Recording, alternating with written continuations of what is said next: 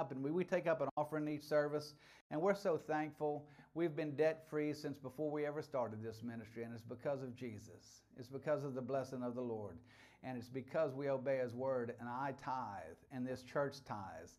And in prayer tonight, it kept bubbling up in me that you may be someone who you've quit going to church because you didn't like the church, or they changed towards being geared towards younger people, or COVID knocked you out and you haven't been tithing, and that really concerns you. It should concern you, because tithing is the way that the Heavenly Father chose to support His Son's church. So you should be tithing. And the door is open right here if you want to tithe to this ministry. We're not lacking money. I don't get paid a dime, so I'm not asking for your money from me, but I'm giving you an outlet to tithe to the Lord through us. We have our website, we have our Facebook page, and the way to tithe, to give to this ministry, is on those. The post office box is 10273. Gulfport, Mississippi, 39505. That was bubbling up in me in prayer, and I just happen to have guts enough to obey what I think the Holy Spirit is telling me to do. So thank you very much. And if you are very concerned about your stance with the Lord, especially in church and not tithing, lock in somewhere, whether it's here or somewhere, and be a tither. Support Jesus' church. And come here this Saturday at 7 o'clock and meet, listen, and learn through Jimmy Kellett and his wife, Kristen. His wife, Kristen, has a ministry called Scars. Survivors Carry a Real Story. In June of next year, we're going to have her come back. It's mainly for people who've been through a lot of hurt, and they need help getting out, and her ministry is very powerful, and you'll really enjoy that, so you'll get to meet her too. Amen? So we're going to go into tonight's lesson. Amen? I'm teaching right out of Kenneth Copeland's book, How to Get Your Prayers Answered. All right. And we're on lesson number 9. We've been teaching this for close to 3 months. This book is tremendous. You can order these online. It comes with a DVD, a couple CDs, and it has all kinds of prayers in it and things that will help you learn how to pray. And the lessons are tremendous. They are through the roof good. And tonight we're going to look at hindrances to prayer. There's things that will hindrance us from getting our answers to prayer. And if we know what those hindrances are, then we can avoid them so that our prayers get answered. I really enjoy my prayer life because I get so many answers. It is just amazing when you know the hindrances and you do your best to keep them out of your life. Sometimes we want to just hold on to some of them hindrances and think that it's just, and then we realize I can't do that because it's going to mess me up. And we let them go, then the blessing of the Lord is right there to manifest. Hallelujah. Give you a little testimony. I was wanting a freezer, and an upright freezer. We have a chest type. We don't even have it plugged in or anything because I don't like chest type freezers. You fill it up and on the bottom never gets used. You can't get to it, okay? And so I was wanting an upright freezer, and I just said to the Lord, Lord, I really want an upright freezer. I believe I receive one in Jesus' name. And I just kept my mouth shut. Well, my neighbor was moving, and he comes over, and guess what he says? No, he said, would you like a refrigerator? I said, I sure would. I'll take it. So I went over and got the refrigerator, brought it to the house, and I thought, seed, seed, seed. So instantly I started saying, who can I give the refrigerator to? I've got seed. Before, I already set in my heart to give the refrigerator away. So the seed in my heart is planted giving. Amen? And so I got a text from a relative. Do you know anyone, or would you like a freezer? I thought, glory to God. And I went and got it yesterday. Thank you, Jesus. Or Sunday evening, I went and got it. So the Lord come on in, it's okay. So I went and got a freezer. That is such a tremendous blessing. Thank you, Lord. So that's getting our prayers answered. That's pretty quick, isn't it? Thank you, Jesus. I mean, it was almost instant. You know, when I went and got it, I told them that I had just prayed for it. And I'm learning a way to minister salvation to people that is so easy. When we get near loved ones, it's like they're the hardest ones for us to, we call it witness to, or to lead them in the prayer of salvation. But I was in a service last Saturday of the Christian International Apostolic Network, and in the service, the person preached on, come unto me, all you that labor and are heavy laden, and I will give you rest for your souls.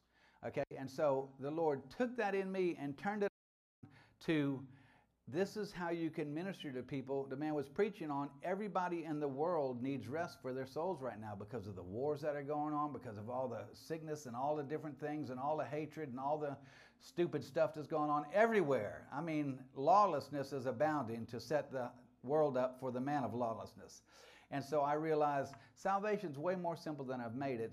And I started using this, and I used it twice that day when I came home. I used it twice Sunday, I think. And so I learned to just say, with all the trouble that's going on in the world right now, I know you've got to be concerned. And I'm concerned for you. Can we pray together just to make sure your relationship with Jesus is solid? Because if something happens and we get taken out, I want to be sure that you make heaven. And no one has said no. And all I do is pray with them a simple prayer. Dear Heavenly Father, thank you for forgiving us where we've offended you and not obeying your commandments. And thank you for sending Jesus to take our place in sin. He died for my sins, and he gave me a chance to be in relationship with you. And right now I say, I believe I receive him as my Savior, and I thank you for him as your gift to me to make sure I have salvation and I make it in heaven. And that is the simplest thing that you can do. Glory to God. Okay, if I was in sin, you think I'd be able to pray that?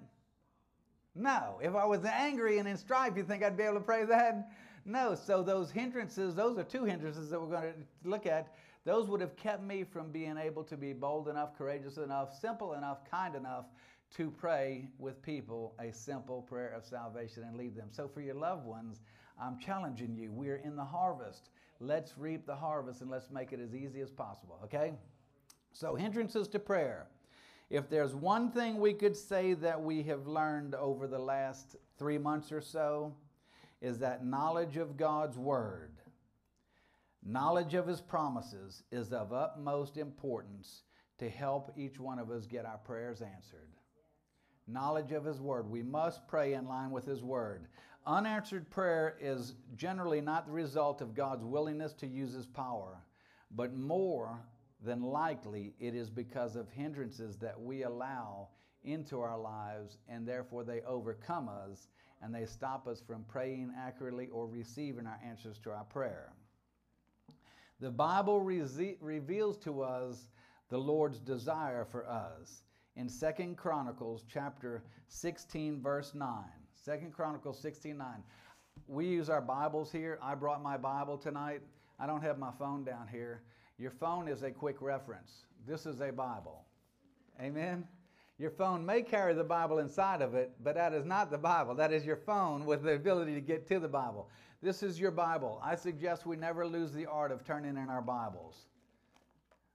That's where the amen goes. Hallelujah. Amen. Hallelujah. Okay, 2 Chronicles chapter 16, verse 9. Let's start at verse 7. And at that time, Hanani the seer came to Asa, king of Judah, and said unto him, because you have relied on the king of Syria and not relied on the Lord your God. That's a big one right there. Okay, we can sometimes depend on other things, but he wants us to depend on him. Okay, therefore is the host of the king of Syria escaped out of your hand. Were not the Ethiopians and the Libyans a huge host with very many chariots and horsemen? Yet because you did rely on the Lord, he delivered them into your hand. And then he tells why he did that.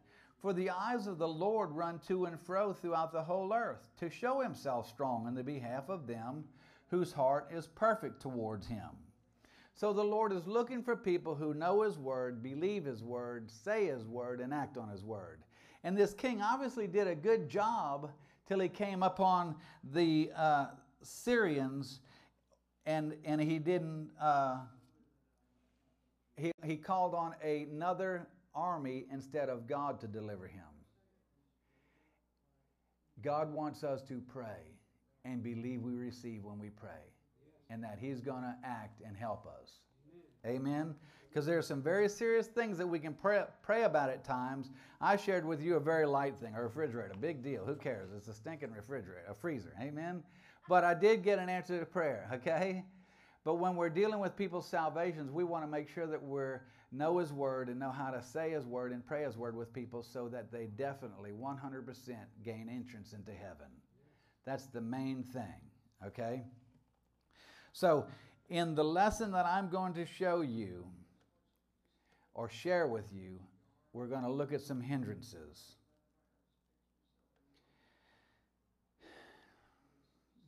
And if we'll stay aware of these hindrances, then our prayer life will be a successful prayer life. Amen?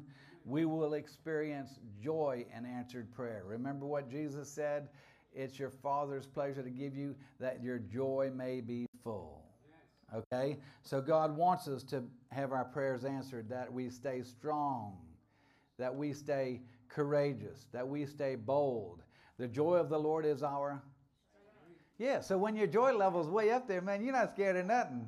I was listening to a lady teach one time. She was preaching on evangelizing, and she said, whenever you evangelize, you need to spend enough time praying in the Spirit that you get drunk in the Lord, and then go out by two or three people, and all of y'all are so filled with the Spirit that you're all drunk in the Lord. And she said, because when drunk people do things, they're crazy. They're willing to do anything. They're just so full of courage that nothing gets in their way or bothers them, like alcohol. I call it liquid courage, you know what I mean? They do belligerent things. Okay, so if you get a bunch of Christians together who are strong in the joy of the Lord, then they're not scared to pray for people or to witness to people or to talk to people or to love on people. Yeah. Hallelujah. It makes it a lot easier. Doubt and unbelief. Hindrance number 1. We looked at doubt and unbelief. I think it was lesson 4. But I want us to make sure that we are solid in our understanding, that there's a difference between doubt and there's a difference between unbelief. We have to make sure that we're clear on this. Why? Because we want our prayers answered. We don't want doubt. We don't want unbelief to hinder us. This is what doubt is. It's the thief of the Lord's greater blessings. And it keeps a man or a woman in a state of separation from Him. See, God doesn't appreciate doubt. What's Thomas's nickname? Doubting Thomas. Amen. And when Jesus saw him, He got on him. It says He reproved him. Okay, so the Lord doesn't appreciate doubt. He would rather you believe and die believing instead of doubt and survive doubting. Okay, all right. So some men doubt that there is a God, and some people doubt that He will perform His word in response to their prayers.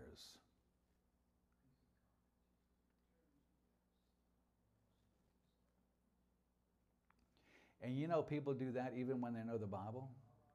They doubt that God will answer their prayers, even though they've sat in church many, many years. I can say they've heard the Bible. If they know the Bible, then they're intimate with it and they're going to walk with it.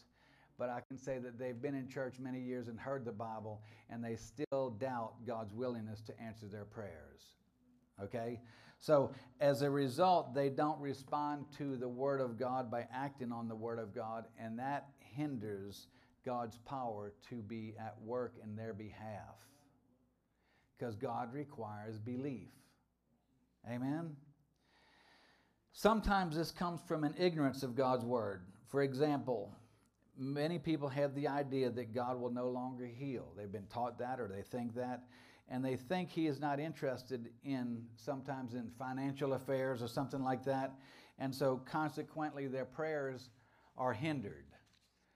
Things don't take place as they wish they would or as they pray they would. And the reason why they're hindered, it isn't because of the Lord's willingness to use His power, but because of their ignorance of what He has said about their situation, whether it's healing or whether it's finances. Unbelief is when someone has chosen to not believe, or has chosen to believe only what he can see and feel instead. This is when there's a person who knows there is a God yet does not believe His word. And he may or may not even know anything about what the Bible says. And that attitude or that lifestyle will definitely hinder a prayer life. In order to push doubt and unbelief out of our lives, we have to take God's word and make it final authority. So knowledge of God's word is utmost importance. And once you have knowledge of God's word, you have to, that's why we meditate on it. It sort of increases our spiritual ability to have willingness to act, to say, to pray in line with his word, okay? So when you give God's word first place in your life, you must keep it there as first place, and not religious tradition, not what you think about your situation.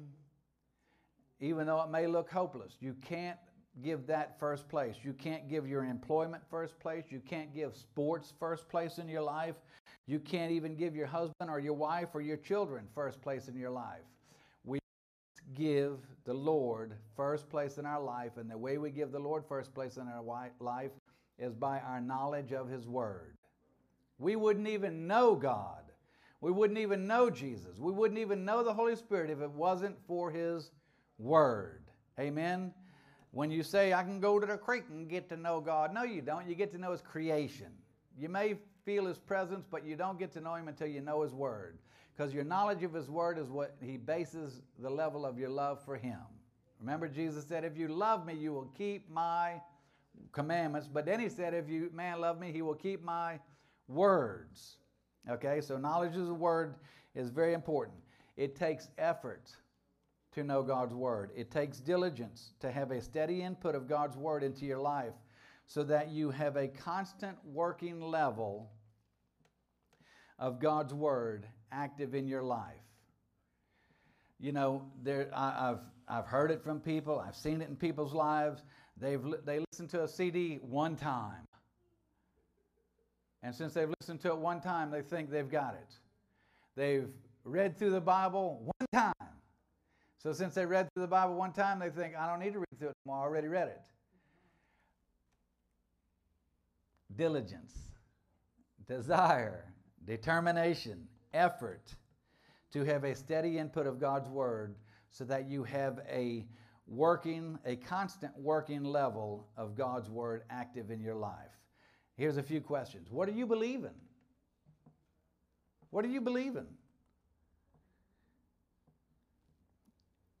Are you even believing God for anything? Like I was believing for a freezer. Amen? Are you even believing God for anything? Lately, I've been believing God for souls. Lord, I've got to win souls. I've got to lead people to salvation. I am not going to come before you empty-handed. I'm not going to come stand before you and have nothing. I do not want you to say to me, tell me, my friend, what have you brought your king?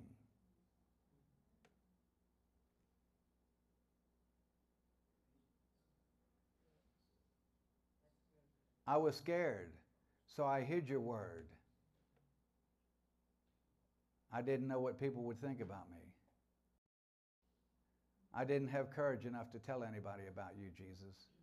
Didn't Jesus say something about if you're ashamed of me, I'll be... He said what? He said, I'll be ashamed of you before my Father and before his holy angels. Dangerous place to be. Amen? Okay. What is your scriptural basis for what you are believing for?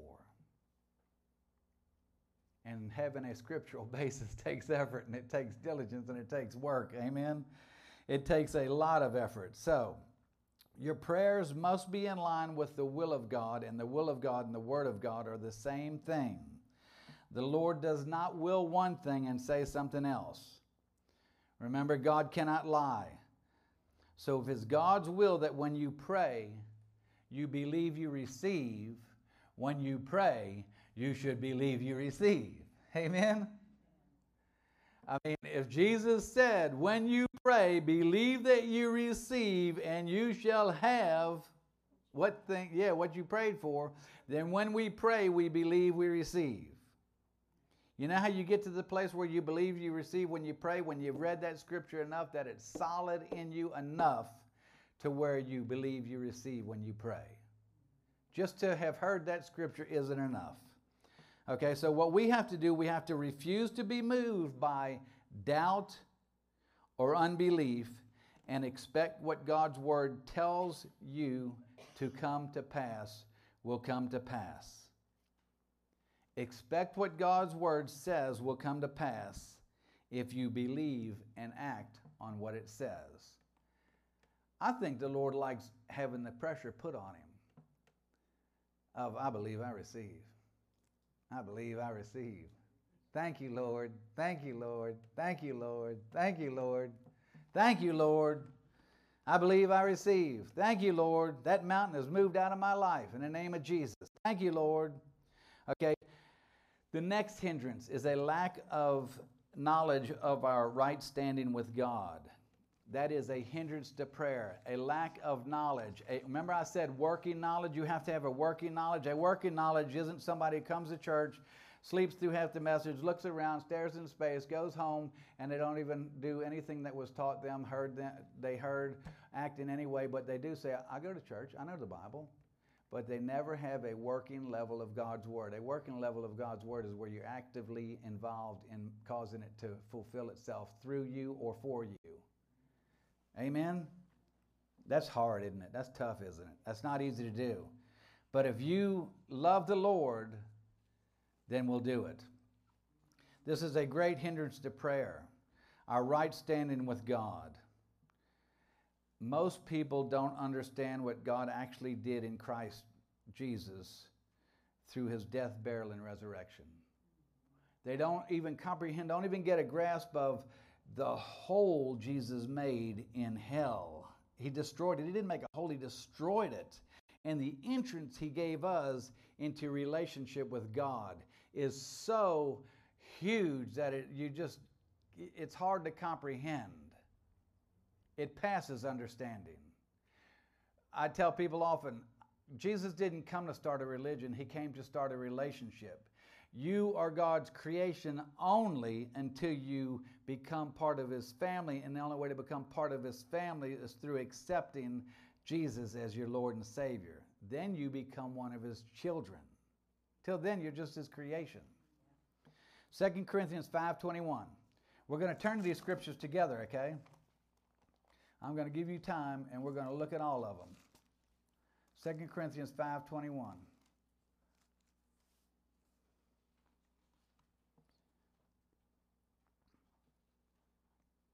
I start turning these and I start looking at them. I think, well, let's back up to 20. Now let's back up to 19. Let's back up to 8. Let's back up to 17. Amen. Okay. Y'all got it? Hallelujah. 2 Corinthians 5:17. You probably have this by heart, which is great. Therefore, if any man be in Christ, he's a new creature. Old things have passed away. Behold, all things are become new. And all things are of God, who has reconciled us to himself by Jesus Christ. We were out of reconciliation. We weren't part of God's family, and God brought us into his family by Jesus Christ, okay? That's the only way to become a member of the family of God. And hath given to us the ministry of reconciliation. We're to be doing what Jesus did for us, not giving our lives for him, but giving our lives to preach to others that God is for them and wanting us part of his family. To wit, or for the purpose, okay? I'll say it again. And all things are of God, who has reconciled us to himself by Jesus Christ and has given to us the ministry of reconciliation. To wit, or for the purpose, that God was in Christ Jesus, or for this purpose. God was in Christ Jesus, reconciling the world unto himself, not imputing their trespasses unto them, and has committed unto us the word of reconciliation. So God was in Jesus reconciling the world. Guess who he's in now reconciling the world? In us. Okay? He wants to work with us. We are laborers together with God. Okay? We're joint heirs. So we're to be doing exactly what Jesus did. Now then, we are ambassadors for Christ, as though God did beseech you by us. So they were doing their part, telling them about salvation. We pray you in Christ's stead, you be reconciled to God. For he has made him, Jesus, to be sin for us, who knew no sin, that we might be made the righteousness of God in him, or that we might gain right standing with God. Right standing with God is God is the King of all kings. Jesus is that. And if we stepped into Jesus' court, we do not need to wait for Jesus to take his scepter of righteousness and point it at us and say, enter. No, we just walk right in. There should be a scripture that says, let us therefore come boldly unto the throne of grace. Everybody else in that room can look. If they're not born again, they can look at us and we just walk straight into the throne. Hey, Dad, this is what I need. Hey, Dad, I just want to tell you thank you. And the Lord stops everything and gives us his undivided attention. Unlike we give him, he gives us his undivided attention. That is right standing with God. You have to have a righteousness consciousness. Not having that will be a hindrance to answer of your prayers. But when you have a righteousness consciousness, it affects your praying and it brings you into a place where you realize your prayer answer is on the way. It might take years. The reason it takes years, I found out in my life, is because what I prayed for is going to take a total change in my life to be able to live out and accept what he does in me and what I prayed for. Because if he did something to me that I can come to me, but I didn't have the functional ability to live it out at that time. So I prayed it, so now he's working everything out. Situations, circumstances, jobs, family, everywhere I am, everything for that prayer to come to pass. Are you willing to allow him to change you so your prayer can be answered? Amen? Okay. Your understanding of your right standing with God is vitally important for your success in prayer. Your right standing with God gives you the right to approach God in prayer without a sense of guilt, without a sense of sin, and without a sense of condemnation. If you have condemnation in your life, then Romans chapter 8, verse 1, 2, and 3 is in effect in your life, and it does not say there is therefore now no condemnation to them which are in Christ Jesus. That does not say that. It says there is therefore now no condemnation to them which are in Christ Jesus, who walk not after the flesh, but after the Spirit. So if there's condemnation in your life, it's because you're living according to the dictates of the flesh, or you're allowing your flesh to dominate you somewhere, and you're not allowing your spirit to dominate you somewhere. And if you're doing that, letting your flesh dominate you, there's something in your life that you get mad about when someone pushes that button, you're in the flesh about it, and you need to get rid of that stupid thing out of your life. And you're in condemnation. Hallelujah. That's a good prayer to pray for people who you know are in a homosexual lifestyle or a whatever kind of thing. Lord, show them the way of this. Let them feel the weight of this condemnation. Let them feel that. Let someone get to them to teach them that they can come out of this pressure, this weight. That's why some people are so hateful. They live under that pressure of condemnation. When we're under it, when I'm under it, I'm not the best person in the world to be around till I get out from under it. Glory be to God. And your relationship, your right standing with God, if that will bubble up in you, you'll turn out of that thing that is causing condemnation that you brought into your life, and you'll get out of that, and the condemnation leaves, and your right standing with God becomes dominant, and you realize, thank you for your mercy, Lord. His mercy endures forever. Glory be to God. Okay. It gives you a confidence. And there is a confidence that you experience knowing you are good with God and knowing you will receive what you have asked for in faith, believing. I mean, when you know you're right with God, it just gives you a confidence of, okay, hallelujah, we can do this. We'll make it. Thank you, Lord. In Romans chapter 3, let's look over there. Romans chapter 3, turn left in your Bible. Romans chapter 3, verse 21 through 23 speaks of our right standing with God. It says this. You got it? That's all right. Hallelujah. Take your time. Thank you, Jesus. Thank you, Jesus. Thank you, Jesus. You know how I learned to turn to these scriptures? Want me to tell you the secret? By turning to them. Hallelujah. Amen. The more I turned to them, the faster I got at it. The only thing that would stump me once in a while is when I got a Bible that was different than mine, and I turned to the page and I thought, that's usually right here on that page. And amen. Okay, so this is Romans chapter 3, verse 21, 22, 23, and we'll probably read some of 24. 21 says, but now the righteousness of God without the law is manifested. In other words, right standing that became right standing with God without the problem of we've all sinned and we've all lied, we've all stole, we've all disobeyed our parents, we've all lusted after other women, which Jesus said, or other men, is basically adultery. We've all done these things. We've hated somebody at a time, so we really were murderers. Okay, all these things, and it says right here, the righteousness there, but now the righteousness of God without the law being involved. Thank you, Jesus. Is manifested, being witnessed by the law and the prophets. All the prophecies about that this law was going to be fulfilled and done away with, so we're going to be made righteous without doing the law. Okay, being witnessed by the law and the prophets. Even the righteousness of God, which is by faith of Jesus Christ. In other words, Jesus' personal faith is released right now to bring men into a place of right standing with God. He released his faith by acting on God's word and fulfilling all the scriptures about him, his death, his burial, his resurrection, and what he was going to accomplish through that. And so his faith is still actively involved in, remember he said, if I be lifted up, I will draw all men unto him. So we necessarily don't have to wait for the Holy Spirit to draw people, because he's drawing all the time. All he needs is someone courageous enough to share with them the salvation, or pray with them about Jesus, receiving Jesus, okay? So it says, even the righteousness of God, which is by faith of Jesus Christ, unto all and upon all.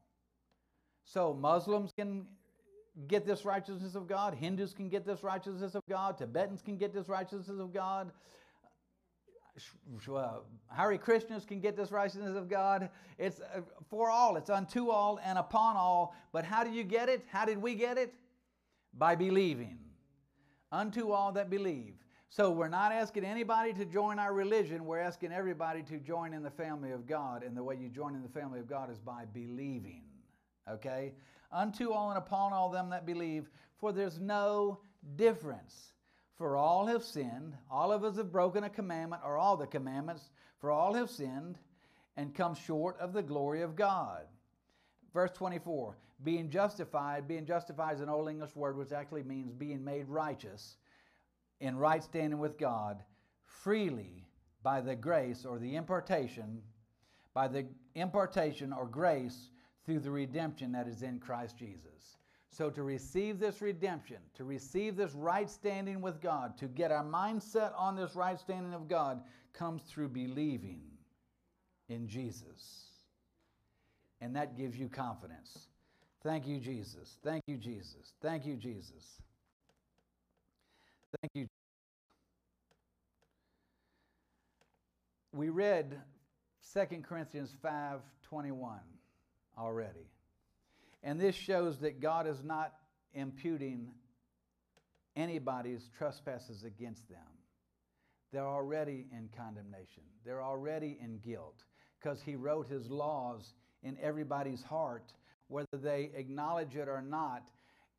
Thou shalt not, each one of them are inside man's hearts. So when they do that thing that is a violation of God's law, immediately the buzzer goes off, meh, meh, meh, and they feel they've sinned. Whether they know that or not, they still feel it. I've asked questions of people. When you had sex outside marriage and you weren't born again, how did it feel? Well, it was wonderful till I got through, and then I had such a feeling of guilt. And I said, that's because God's laws wrote in your heart that you're not supposed to do that. So if you want to quit violating that law, then you need to receive Jesus and receive the Holy Spirit to give you strength to not do that. Okay, are you catching it? Okay, so not knowing right standing with God causes hindrances to our praying. And when you and I recognize this, then it gives us courage to receive our prayers. Another hindrance is ignorance of our right to use the name of Jesus. This is big, okay? Ignorance of our right to use the name of Jesus. I'm amazed at the lack of knowledge that most people who would consider themselves Christians have concerning the power in the name of Jesus. Look over at John chapter 16, verse 23. I said, I am amazed at the people who call themselves Christians who lack an understanding of the power that is in the name of Jesus. I was in a class a while back, and it was brought up, the name of Jesus, and the teacher said, it's just a name. There's millions of people called Jesus out there. The power is in the man who backs up the name, so the name Jesus really doesn't have any power in it. And a girl in the class said, not trying to correct them, not trying to be hard. I mean, they're the teacher. She said, I was a full-blown 100% witch. Divination, all the things, curses on people, sent demons out, held demons, and anybody even mentioned that name, we cringed. And that name was, when we heard Jesus, we wondered whether they knew the Jesus who holds all the power, or they were just saying Jesus. I was with a friend about 2 weeks ago, and he went to witness to someone, and they were somewhere else, okay? We were out of the state. And he said, I want to ask you, do you know Jesus? And he said, yeah, I know Jesus. He lives right down the road. And he said, not that Jesus. I'm talking about Jesus, the Son of God, the one you must believe in to save you. And he said, I've heard of him. And he didn't want to go any further. Amen? That name, we must recognize the power that's in that name. This is John chapter 16, verse 23. Jesus said this himself. He said, and in that day you shall ask me nothing. So we don't pray to Jesus. A lot of times I know we mix our prayers up. Dear Lord, I'm asking you, but we go to the Father. He said, in that day, verily, verily, I say unto you, whatsoever you shall ask the Father in my name, he will give it you. I know I'm splitting hairs saying this. Christ is his title. And I'm pretty sure God recognizes in Christ's name. But his name is Jesus, yeah. If I was on a football field and I said quarterback, then all the quarterbacks would look who were not even playing or playing. But if I said the quarterback's name, then only one of them would probably look and say, what do you want? Okay, that name means a lot. And the devils recognize the name of Jesus. Christ could mean us because we're anointed. Hallelujah. The old English term is anointing and is anointed. Anointed and is anointing. So Jesus said, whatsoever you shall ask the Father in my name. So a working knowledge, a understanding of the power that's in that name, that will give you boldness when you say, in the name of Jesus. It is command authority, whether you say in the name of Jesus. As long as you recognize that you're saying it with the command authority that is linked to him having all authority in heaven and earth, then you're joining that power with your prayers.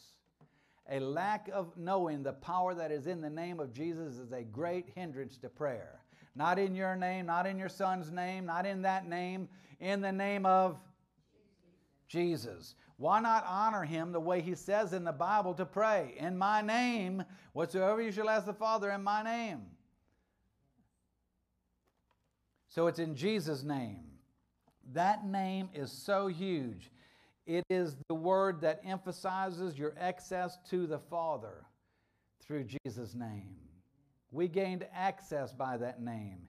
And it is because of Jesus' power and Jesus' personal release of faith that you have this immediate access to the Father. Father, I come to you in the name of Jesus. Amen. He recognizes that instantly. And I say a lot about me preaching in jail. In jail, I'd stop sometimes and I'd say, in the name of Jesus.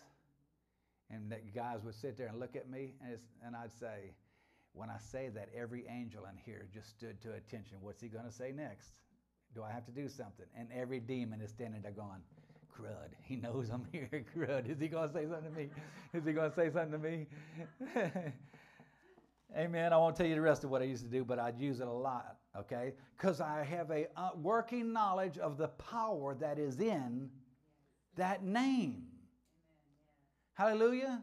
When you know that, it will remove that hindrance in prayer from you. Help you get your prayers answered. Look in Ephesians chapter 3. Ephesians chapter 3. That is the family name. I have the name Perisic. You know why? Because my daddy was Ned Perisic, Edward McCall Perisic. Okay, so I have his name. Ephesians chapter 3, verse 14 and 15.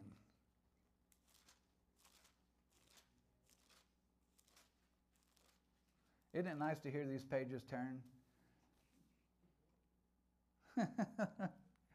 Silly old guy, huh?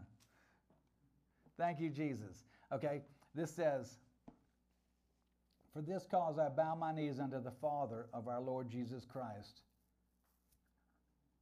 It says what? "For this cause I bow my knees unto the Father of our Lord Jesus Christ." What's the next verse? Of whom the whole family in heaven and earth is named. So when we could call ourselves part of Jesus because we're part of the family of God. I think we are called the body of Christ. Yeah. Amen. Even though we're physically not his body, we are the spiritual body of Christ. So when I touch someone, Jesus is touching someone, and I have legal authority to expect him to work through me because he's working through his body. My name is linked with his name. Just like you got your name from your father, that name has been passed down to us from our Lord and Savior, Jesus Christ. And our Heavenly Father assigned that name to the whole body of believers. We are all part of the family of God, and our name is part of Jesus' name. In 1 John chapter 5, verse 1, it says this. 1 John chapter 5, verse 1. Told you we were going to turn to him. How you like that? Pretty neat turning in your Bible, huh? Sort of a new experience, isn't it? Hallelujah. Glory be to God. I refuse to lose this art. I refuse to lose this art. I refuse to. I like going to my phone and getting quick references, but this is holy to the Lord. You got to think how many thousands of years people read this by oil light, candle light, only could read it during the day. How many thousands of years they read the Bible. And we're going to throw it away for electronics. No, electronics is our benefit because the sin that we live in now, we need the electronics. We need all that so we have constant access to God's Word. So when we get violated by sin or something like that, we have immediate access to be able to wash that, the washing of the water of the Word. So we got access. I need a scripture, Lord. Amen. Bubba, give me a scripture on, y'all talk to Siri, I talk to Bubba. Okay, this is 1 John chapter 5, verse 1. Whosoever believes that Jesus is the Christ is born of God. Do you believe that Jesus is the Christ? Do you believe that Jesus is the Christ? If you believe that Jesus is the Christ, then you're born of God. That's your prayer for family members when you're before them. Hey, can we just pray to make sure if anything happens in the United States, it's getting so bad, I'm concerned about all my family's salvation and I'm near you. Can we pray to know that our salvation is sure? Let's just pray together. I believe that Jesus is Lord. I believe that he's my Savior. And I thank you, Father, for giving him as a substitute for my sin. And I am saved because of him. Nobody's scared of that prayer. Thank you, Jesus. You don't have to make them a missionary meeting coming to the mission. Okay, whosoever believes that Jesus is the Christ is born of God. And everyone that loves him that begat loves him also that is begotten of him. And by this we know that we love the children of God when we love God and keep his commandments. So we became a family member by believing in Jesus, in the name of Jesus, by believing in him. Unforgiveness and strife is another great hindrance to prayer. Unforgiveness and strife. This is a doozy. Hallelujah. Because we can dabble in this and play in this because our feelings get involved in it big time. In Mark chapter 11. Mark chapter 11.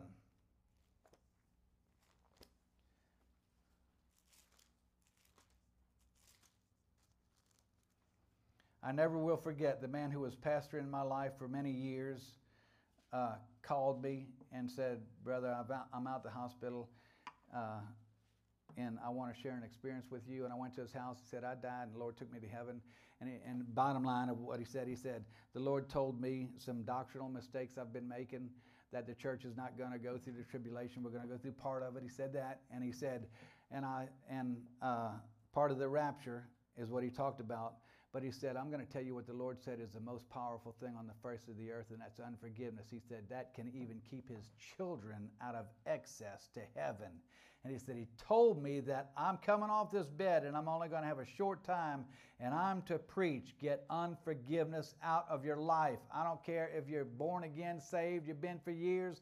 If you've got unforgiveness in your life, my heavenly Father will not forgive you your trespasses. And Jesus gave parable after parable about this is what your Father will do to you if you do not forgive. Huge. Amen? Okay, so this is Mark chapter 11, verse 25 and 26. And when you stand praying, so we do that. When you stand praying, you're saying, "I believe I receive." Father, I would sure like a freezer. I want an upright freezer, and I believe I receive it right now. When you stand praying, something in between there, big chances you're going to have someone offend you, okay? And when they offend you, you know what you have to do? You have to forgive. When you stand praying, forgive. Satan's designed the worldly system that when you open your big mouth and you pray, "I believe I receive," attack, attack, attack, get an offense to him. And Jesus said it's impossible, but that offenses must come. So we have to be people who are able to forgive. Therefore, and when you stand praying, forgive if you have aught against any, that your Father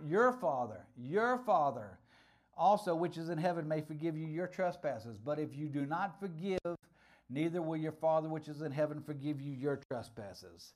Unforgiveness and strife are a major hindrance to getting your prayers answered.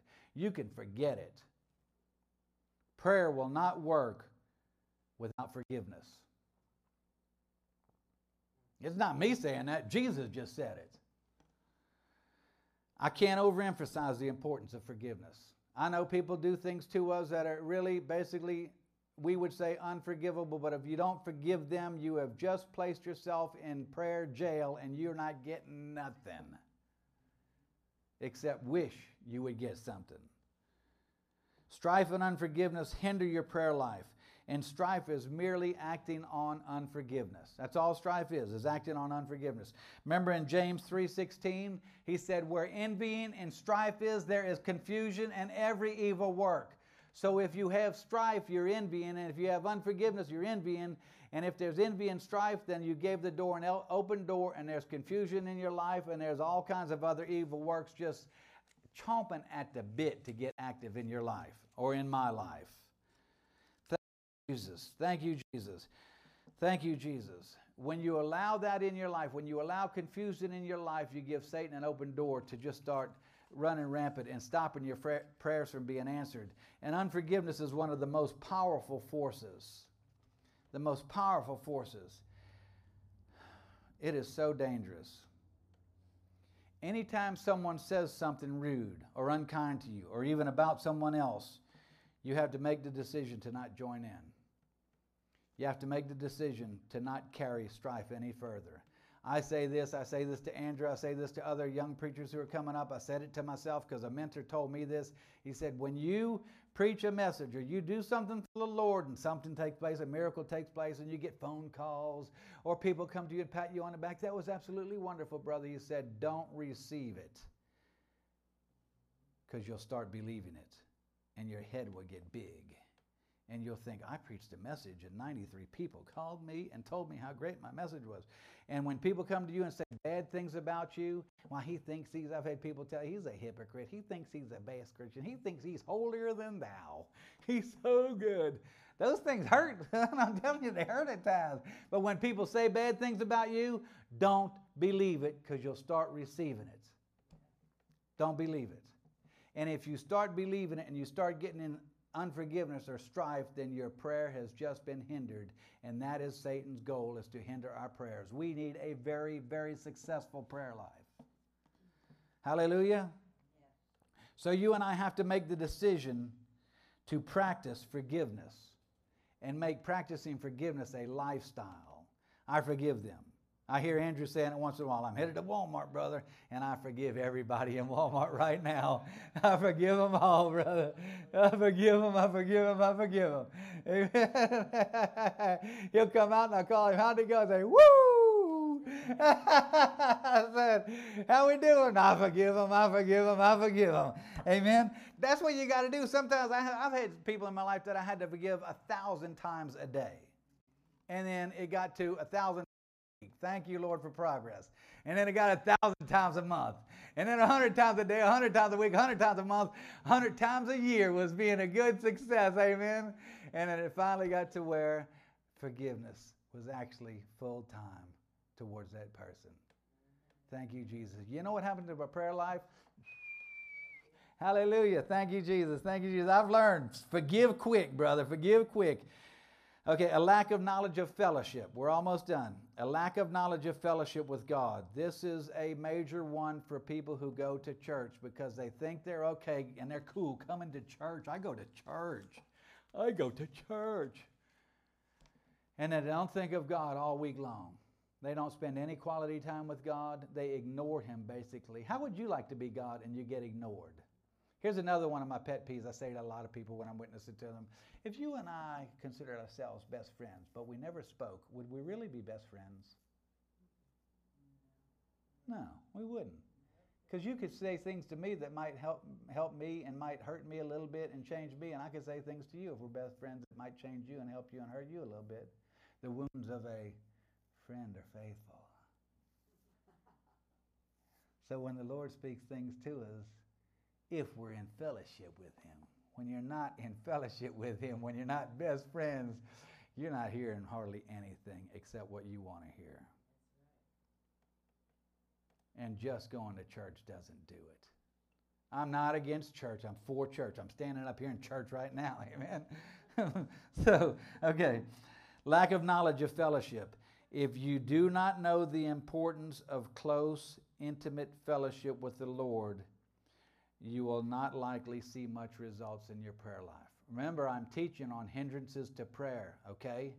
You may hit on 2 of these things. You may hit on none of these things. Hallelujah. But we got them in us and we're learning them for the purpose of our prayer life being very successful. Thank you, Jesus. Jesus said, pray. He said, it's your Father's will that you bear much fruit, that your joy may be full. Okay? The reason why fellowship with the Lord is so important and that He wants you to see results in your prayer is because if you don't see that, you're probably praying.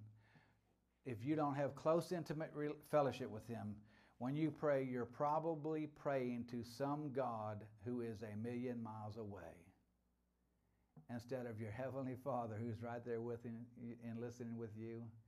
You're praying prayers like you've got to. The stupidest thing I've ever heard Christians say is we need to bombard the gates of heaven. The gates ain't even closed. And what good is it doing your prayers to get at the gates when you need to be at the throne where the Father is? Amen? Well, you think Peter at the gate is going to say, look, there's some more of them prayers. Uh-oh, there's a bunch of them. Somebody's bombarding the gates of heaven right now. Look, reckon we ought to take a few of them prayers to the Father?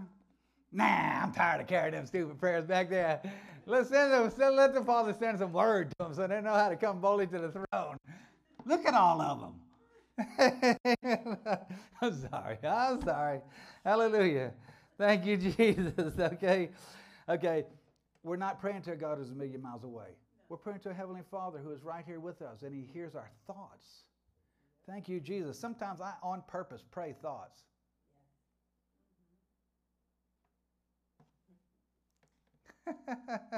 I wonder if He likes that. Glory be to God. Okay. It is of utmost importance to set apart some specific time to be alone with Him and to really direct your attention toward Him. Anybody can say that they don't have time to fellowship with God. So they fellowship with God on the go. Why fellowship with God? Well, I'm driving in my car.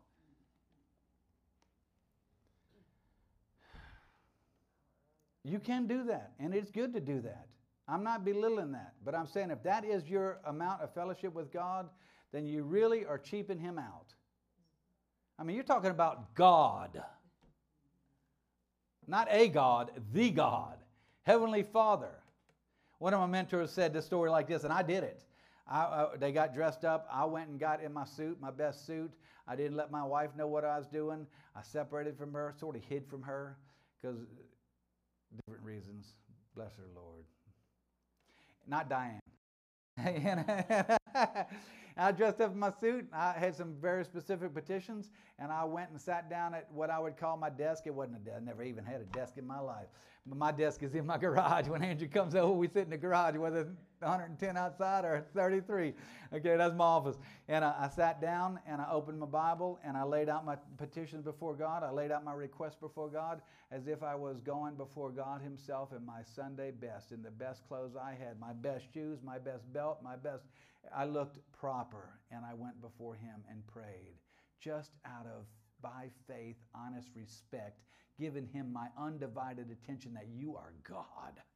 You're way bigger than me, and you deserve me to at least try this once or twice. Amen? Out of respect. Thank you, Jesus. Okay, so I'm telling you, just quick fellowship with the Lord while you're riding isn't enough. It's not good enough. You don't like it when someone only gives you passing thoughts of fellowship or passing thoughts of attention when you're speaking to them, and they're already thinking about what they're going to say to you because they don't care what you're saying. No real attention, no real quality listening. It sort of is rude. And that's really what we do sometimes to the Lord. You yourself like recognition that someone is actually paying attention to you, even if it's just for a few moments. If you just stop just for a few moments and give God your undivided attention.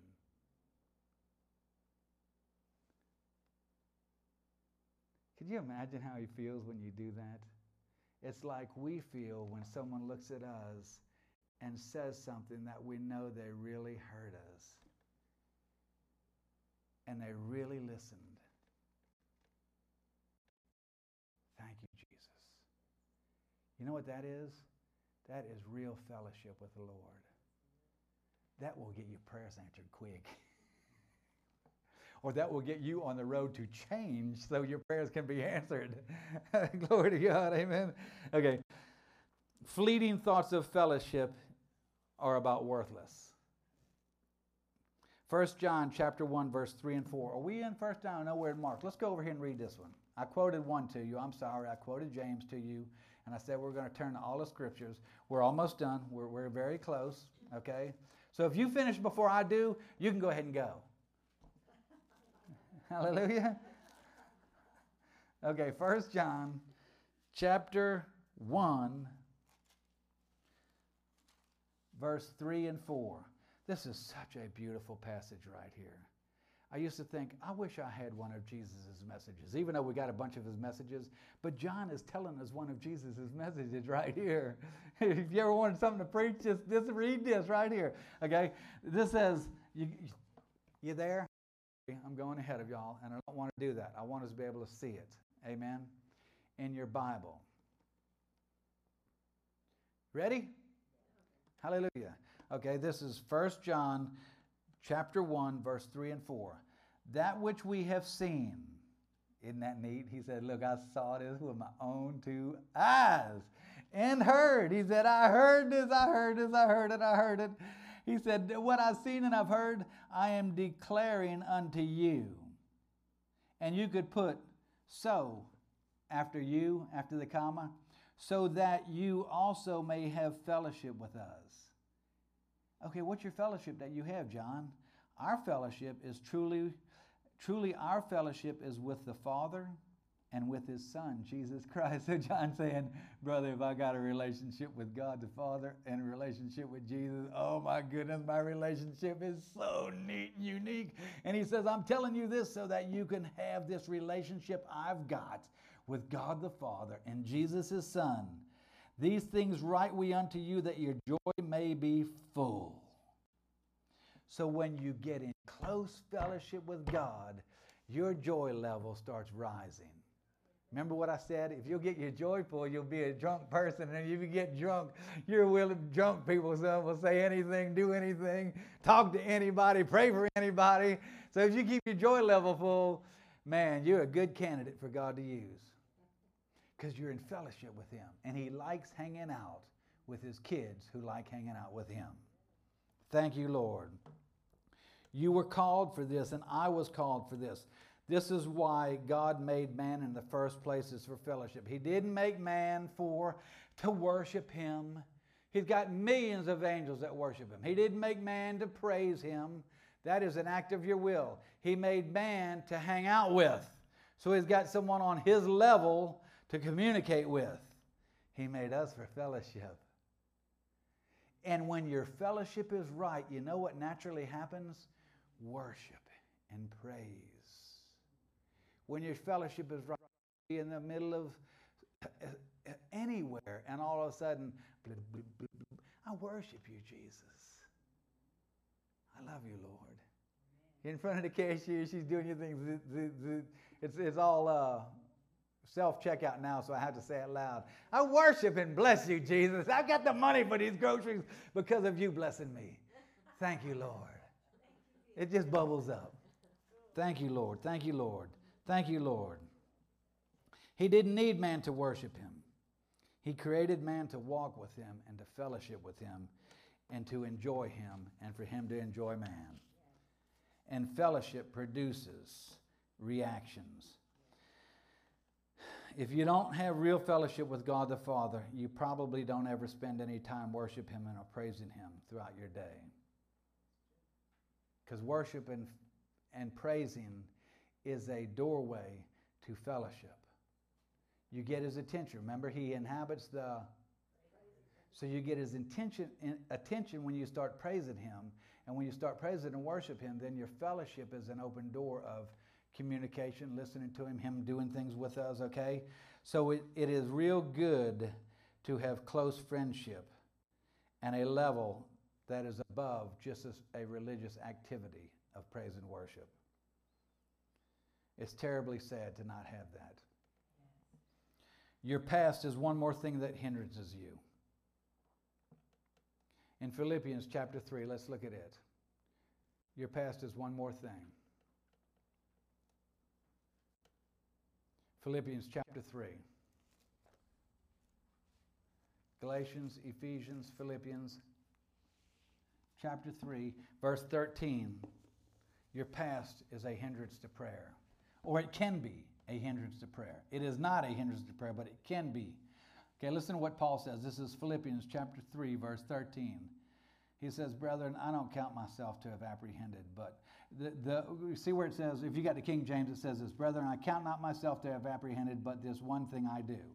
Okay, the but is italicized and I do is italicized, meaning it really wasn't in the original writing, but the people who did the King James put it in there to help make sense of this. They didn't catch the spiritual meaning probably of it. So look, listen, this is what it says. Brethren, I count not myself to have apprehended, but one thing. So he's saying, I don't have it down. I've got these miracles happening around me, and I don't have it down. I've got revelation knowledge, and I don't have all that I know. I just know in part. I don't have a hold on any of these things. It's like God only lets me know in part, so I can only minister in part. So what I have, I give, but it really isn't everything there is to know. But he says, this one thing, apprehend means I've got a hold to this. He says, I've apprehended this one thing, forgetting things which are behind. and reaching forth unto those things which are before. I press toward the mark for the prize of the high calling of God in Christ Jesus. He said, my past, letting it go, I've got that down pat. I mean, could you imagine the people who came up to him even years later? You're the guy who killed Stephen. You drugged my grandma off to prison, and she was fed to lions. He had to hear that stuff over and over and over, and you know what he had to do? That man died. If any man be in Christ, he's a new creature. Old things have passed away. All things have become new. Glory be to God. God wants me to reconcile these people to him. Christ is in me. God is in me. And his job for me is to get them in a relationship with him through Jesus. See, Paul had it down. So we cannot let our past hinder us in our walk with the Lord. Because if we let our past hinder us, Satan will use it to hinder your prayers. Because you'll think of yourself as a worthless, two-time backstabbing, lying, cheating, deceiving dog. Amen. When it's gone. Amen. And the final thing is love in your home. You've got to have love in your home. Peter said this. I'll just quote part of it. He said, you need to honor your wives. He actually told wives before this. He said, you need to be a wife just like Sarah was a wife to Abraham. Submit yourself to him, because he's the one who's going to answer and get in trouble if he makes a decision saying, I think the Lord needs us to do this, and it's his problem, baby. And so Sarah even honored him and called him Lord, meaning you in trouble, brother, if this don't work. I'm clean. I'm out of it. But then Abraham, he says, giving honor unto your wife as unto the weaker vessel, that your prayers be not hindered. So I've told my wife this, we rule together. Sure, I'm considered king and you're considered queen, but you're not king. So if you try and live a life of dominating me, then you're wrong and we're in trouble. We can rule together and it's okay with the Lord. And if we find a place where we don't agree with something, you know what I have to do? I have to walk in love and give her the honor of being right or being wrong without it causing strife in our family. Because no matter what is going on in my family, I have to walk in love. Period. And whoever the dummy is on the other side, whether it's husband or wife, they're trying to get to by the Lord to help them straighten out, and I'm not their Savior. I'm the one who loves them, and I'm to honor them and believe God at all costs. Thank you, Jesus. So, love in the home. We must not allow strife in our home. We can't allow strife in our office. We can't allow strife in any part of our ministry. When Andrew and I started this ministry, I came to Andrew and I said, brother, here's one thing we're going to do. If we find strife in someone's life towards us in this ministry,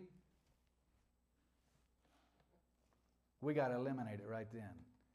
And we've had to do it very gently, and it took a long time before, but we had to eliminate the problem of division or strife, or we're not big enough in some people's eyes as other people are big enough. So we have to realize we don't care how big we're on people's eyes.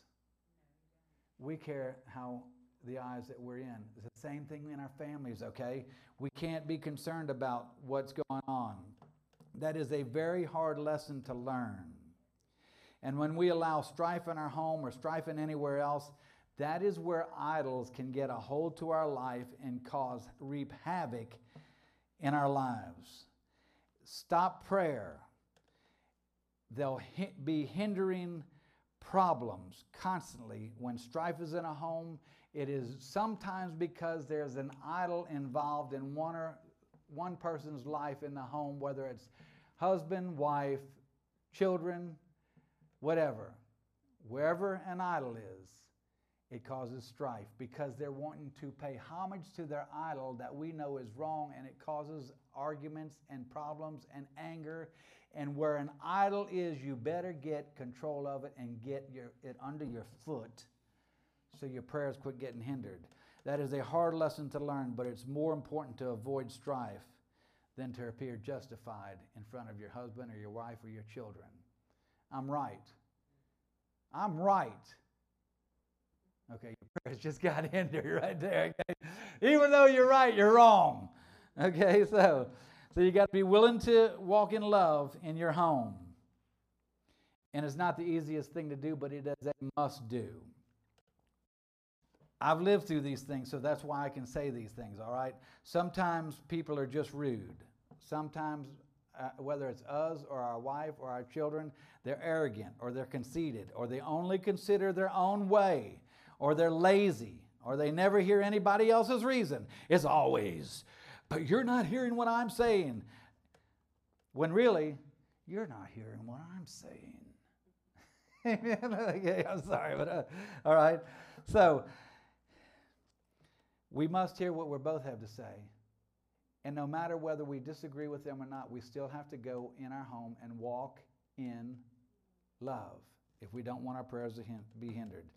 Some people think that this may be just scratching the surface, and if one of those is part of your home life, then you still have to walk in love. Amen?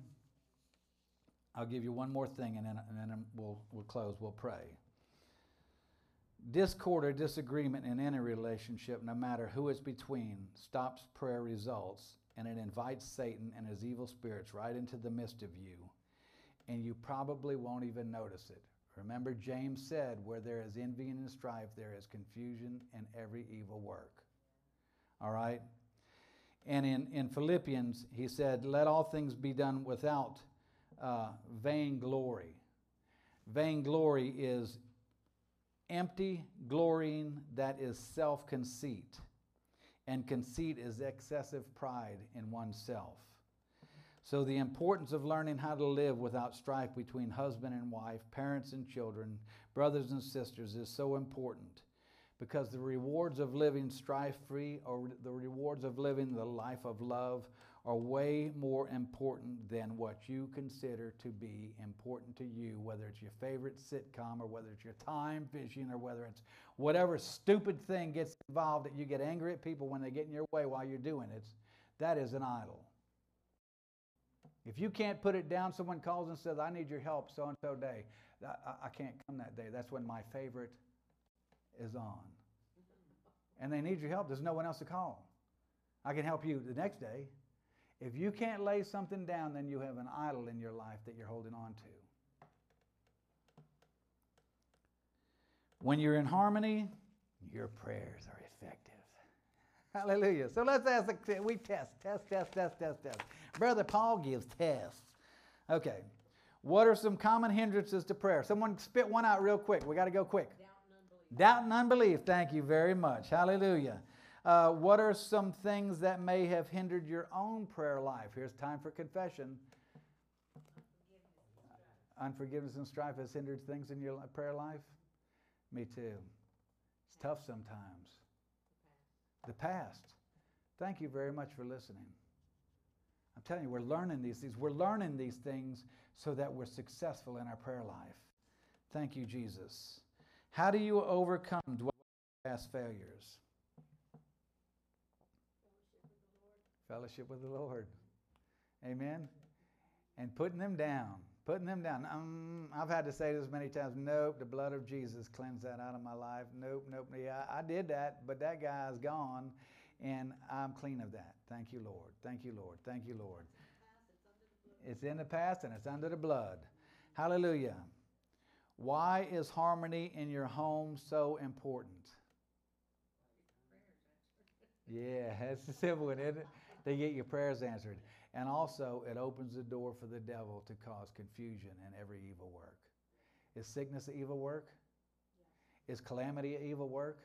Is things breaking all the time an evil work? And not getting your prayers answered is an evil work. I like getting my prayers answered. Hallelujah.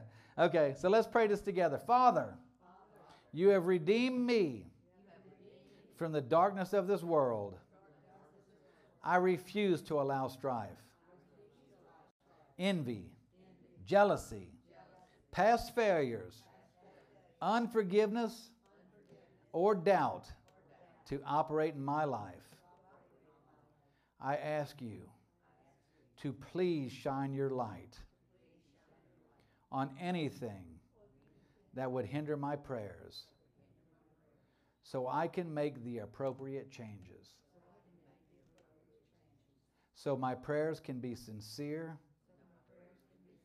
and my prayers can have great effect. In Jesus' name. Amen.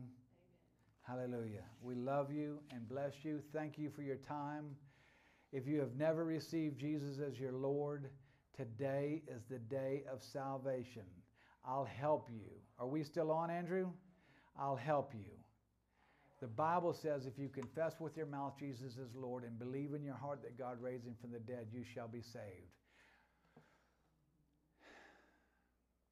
We've offended God by the things we've done in breaking his 10 commandments. And you owe God an apology.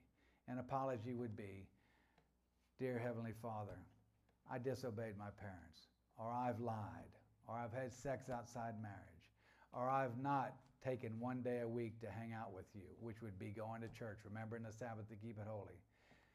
And I ask you to forgive me for offending you. And also, God did something very good for you. Jesus did. He gave his life for you. He took your place and my place in hell, taking the punishment of the result of spiritual death or sin. And he did it so you can be free from that penalty of sin and you could become spiritually alive. So you owe Jesus a thank you for what you did for me. And you owe him to say to him, Jesus, I receive you as my Lord. I receive you as the one who saved me. And because I receive you, you have made me a child of God. And I thank you for that. In Jesus' name, amen.